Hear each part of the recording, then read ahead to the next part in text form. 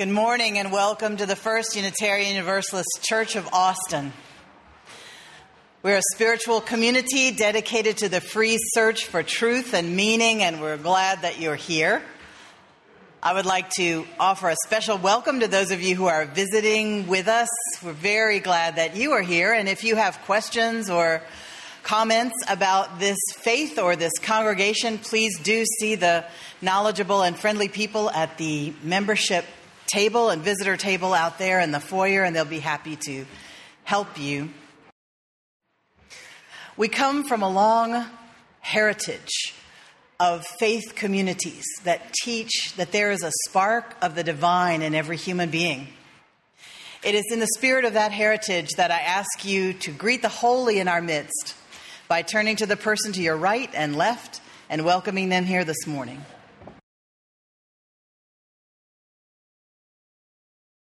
Please say with me the words by which we light our chalice. In the light of truth and the warmth of love, we gather to seek, to find, and to share. Call to worship.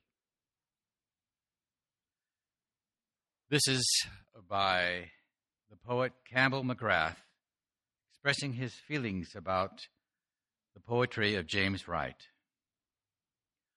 I love so many of those last poems, treasure them like sacred beings, a flowering of such magnitude near the end of a difficult life, as if the pear tree that stood for years unclothed in the rain and snow of Ohio had at the last, unbidden, blossomed.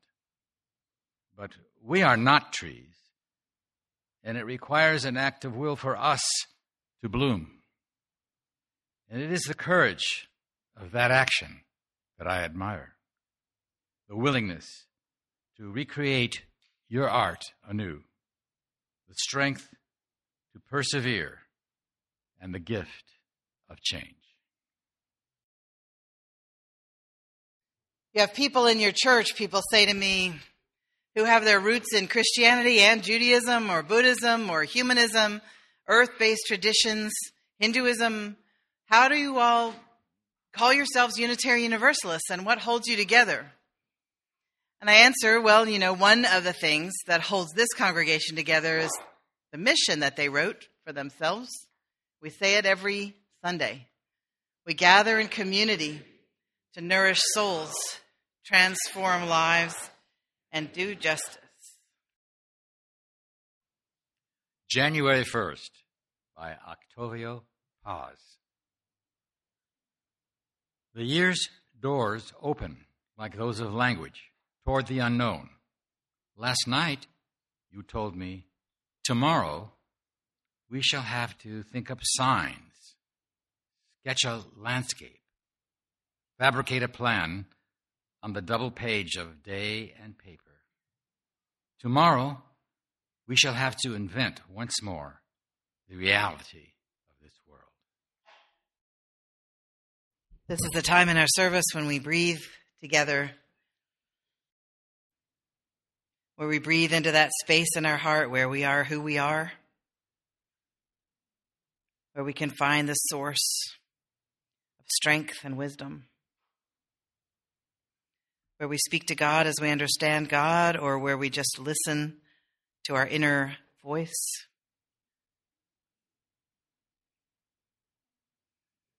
Or where we just breathe and find a stillness. Even though the regular noises of life go on all around us, the stillness is inside, and we find it more and more easily as we practice. It is by spending time in this space that we become sturdier, clearer, more compassionate, less reactive and resentful. All of that counts as spiritual growth. It is as we come stronger that we can be good companions to those who are suffering and to those who are joyful. Let us bring our concerns, our worries, our fears into the silence.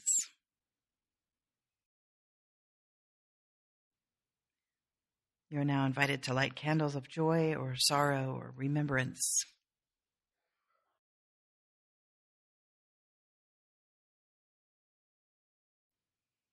Let us continue our meditation,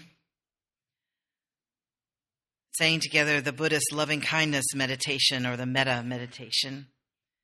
It's our custom to say this 3 times. The first time through, we say it for ourselves. I'll say a line and you say it after me should you choose to. May I be free from danger. May I be mentally happy. May I be physically happy.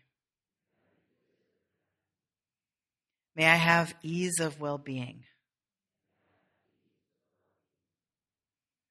The second time, we say it for someone we love. May you be free from danger. May you be mentally happy. May you be physically happy. May you have ease of well-being.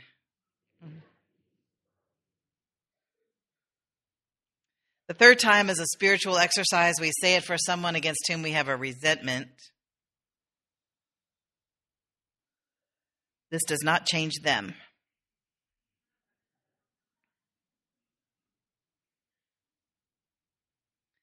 May you be free from danger. May you be mentally happy. May you be physically happy. May you have ease of well-being. Practices like this one are what tune us up as human beings. Most religions have a wisdom story about there being a mirror in the soul by which to reflect the light that shines on us. And our mirror gets dusty and dirty, caked with mud or whatever, and we have a spiritual practice in order to keep the mirror clean so that we can best reflect the light that's shining on us. Your life, I tell you all the time, is a sacred story. Unitarian Universalism honors all scriptures, and we believe that revelation, the revelation of the divine, the revelation of who we are as humans, the revelation of our relationship to the earth, that is always being revealed to us, that the revelation is not finished, it's continuing. And so we don't hold that there are certain lives that are sacred, the lives of saints or the lives of Abraham and Rebecca and Isaac and Mary Magdalene that are sacred, but that your life is as sacred as that. And if your life were written out into a text, it would be just as easy to learn from as the lives of King David and the people in Krishna and the people in other scriptures. And so if we think of our lives that way and we think of ourselves as making choices every day in order to make our lives a more inspiring text rather than a cautionary tale, no one wants to be a cautionary tale, although we are all a little of each. We make these choices, and one of the major categories of choices that we make are, what should I hold on to and what should I let go of? And Marisol talked last week in her sermon about letting go of surplus anxieties and how to recognize whether an anxiety was surplus or not, and how what kinds of self-care to do to balance out the anxieties and how to let them go. So certainly, anxieties would be among the things that we want to let go today. Other things are things you're trying to control that can't be controlled. Old grudges, resentments, things you've been taught that aren't working for you anymore. Maybe things handed down from your family, because you are part of who your family, or part of you is your family. A lot of you is your family. Whether you were adopted or fostered or continued with your biological family, a lot of who you were, who you are, was fixed by the time you were born. And so part of who you are is also your ancestors and the stories about them. And, when you hear family stories about this is how we found you and made you part of our family, or this is the story of your birth, or here's the story of your grandmother, and here's the story of our great-grandfather and how he ran from the Cossacks, or here's the story of our great-great-grandmother and how she was captured by slave traders, or here's the story of the 3 fortunes that we won and lost. Here's the story of the lifestyle we used to have in the family and the one we should have now, but we don't.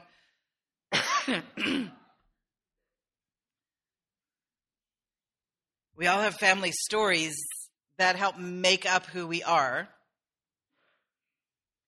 It's good to know that your story is part of a long cornucopia of stories that come from the roots of your family. We have the power to make different stories. Every time I do a memorial service, we tell stories of the person who's passed on. So the memorial service is really about them rather than about one particular faith or another. Excuse me. And I tell people, if you do not know that there will be good stories to tell about you at your memorial service, there's still time. People don't think about that. Who's going to be there and what will they say? You don't want to be one of those people that folks stand up here and go, well, she was a difficult person.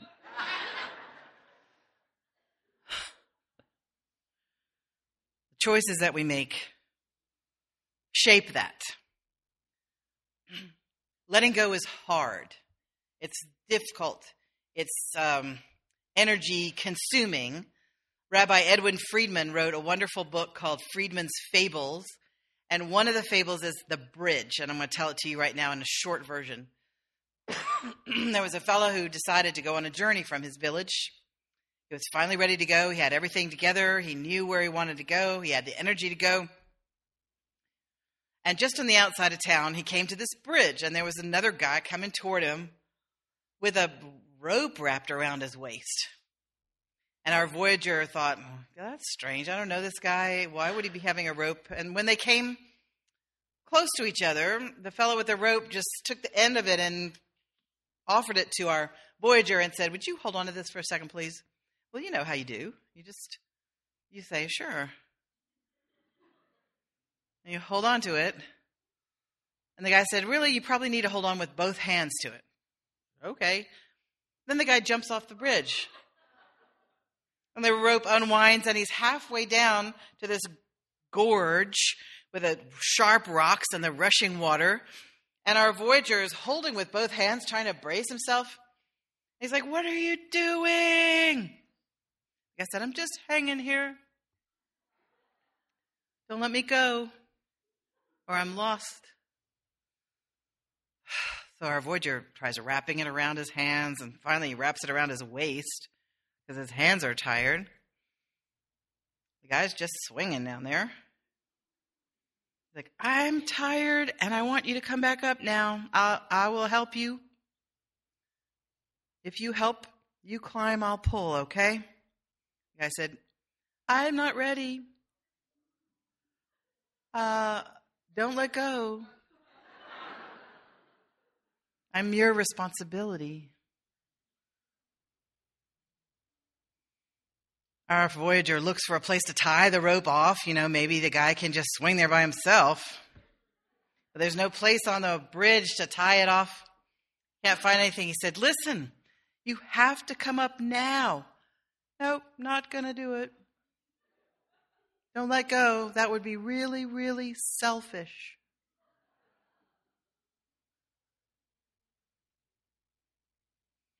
Finally, our voyager just says, listen, you have a choice here, and I have a choice.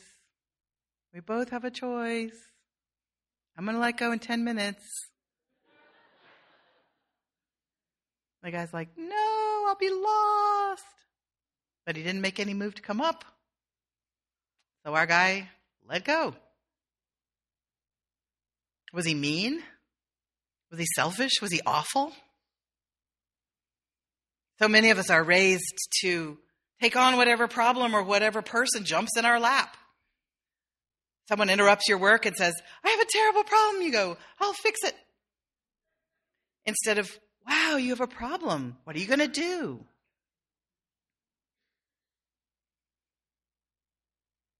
It's hard to let go of people. It's hard to let go of relationships. And yet sometimes it's the right thing to do. Not all the time. It's hard to know when. You need a lot of that stillness and wisdom. What do you hold on to, and what do you let go of? And so many of us have tried to let go of things, and we go, I'm going to let go of that thing. You make a resolution. Does it happen? Nah, not so much usually. The psychologists will tell you that your brain understands actions and the concrete more than it understands the words. The words are just the very top layer of the brain. Pays attention to words. There's a study from MIT that says you have overlapping but different brain systems for processing abstract concepts and concrete concepts. I think, There was a Scientific American article, May 2013, about the science behind ritual. Now, the people who make and use rituals say a ritual is a way to make your thought concrete so that you invite the rest of your brain on board with whatever you're wanting to do. So, why not? Is it magic, like the vase? Or does it just help you invite more energy and helpers from your own inner committee? Tell me you have one. Your own inner committee will help you much more than if you just said to yourself, I'm going to do this. Okay, so I'm going to read you a poem. I want you to think about what you'd like to let go. And then we're going to have a fire here in the front. And we'll burn our things we want to let go. And that will help our brains know, you want all of us in on this to help you. The poem is called Burning the Old Year. Letters swallow themselves in seconds. Notes, friends tied to the doorknob. Transparent scarlet paper sizzle like moth wings. Marry the air. So much of any year is flammable. Lists of vegetables, partial poems, orange swirling flame of days. So little is a stone. Where there was something and suddenly isn't, an absence shouts, celebrates, leaves a space. I begin again with the smallest numbers. Quick dance, shuffle of losses and leaves. Only the things I didn't do crackle after the blazing dies.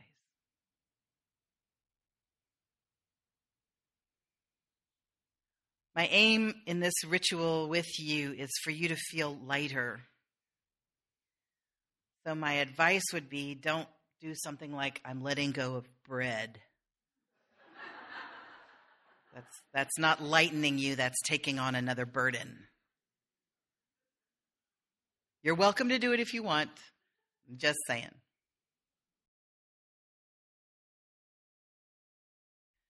May the things that you all released into the fire be truly gone from your lives, from your spirits, from your thoughts. May you feel free. May you feel light. May you feel better able to move into the new year. May you feel better able to be a person of compassion, love. May it be so.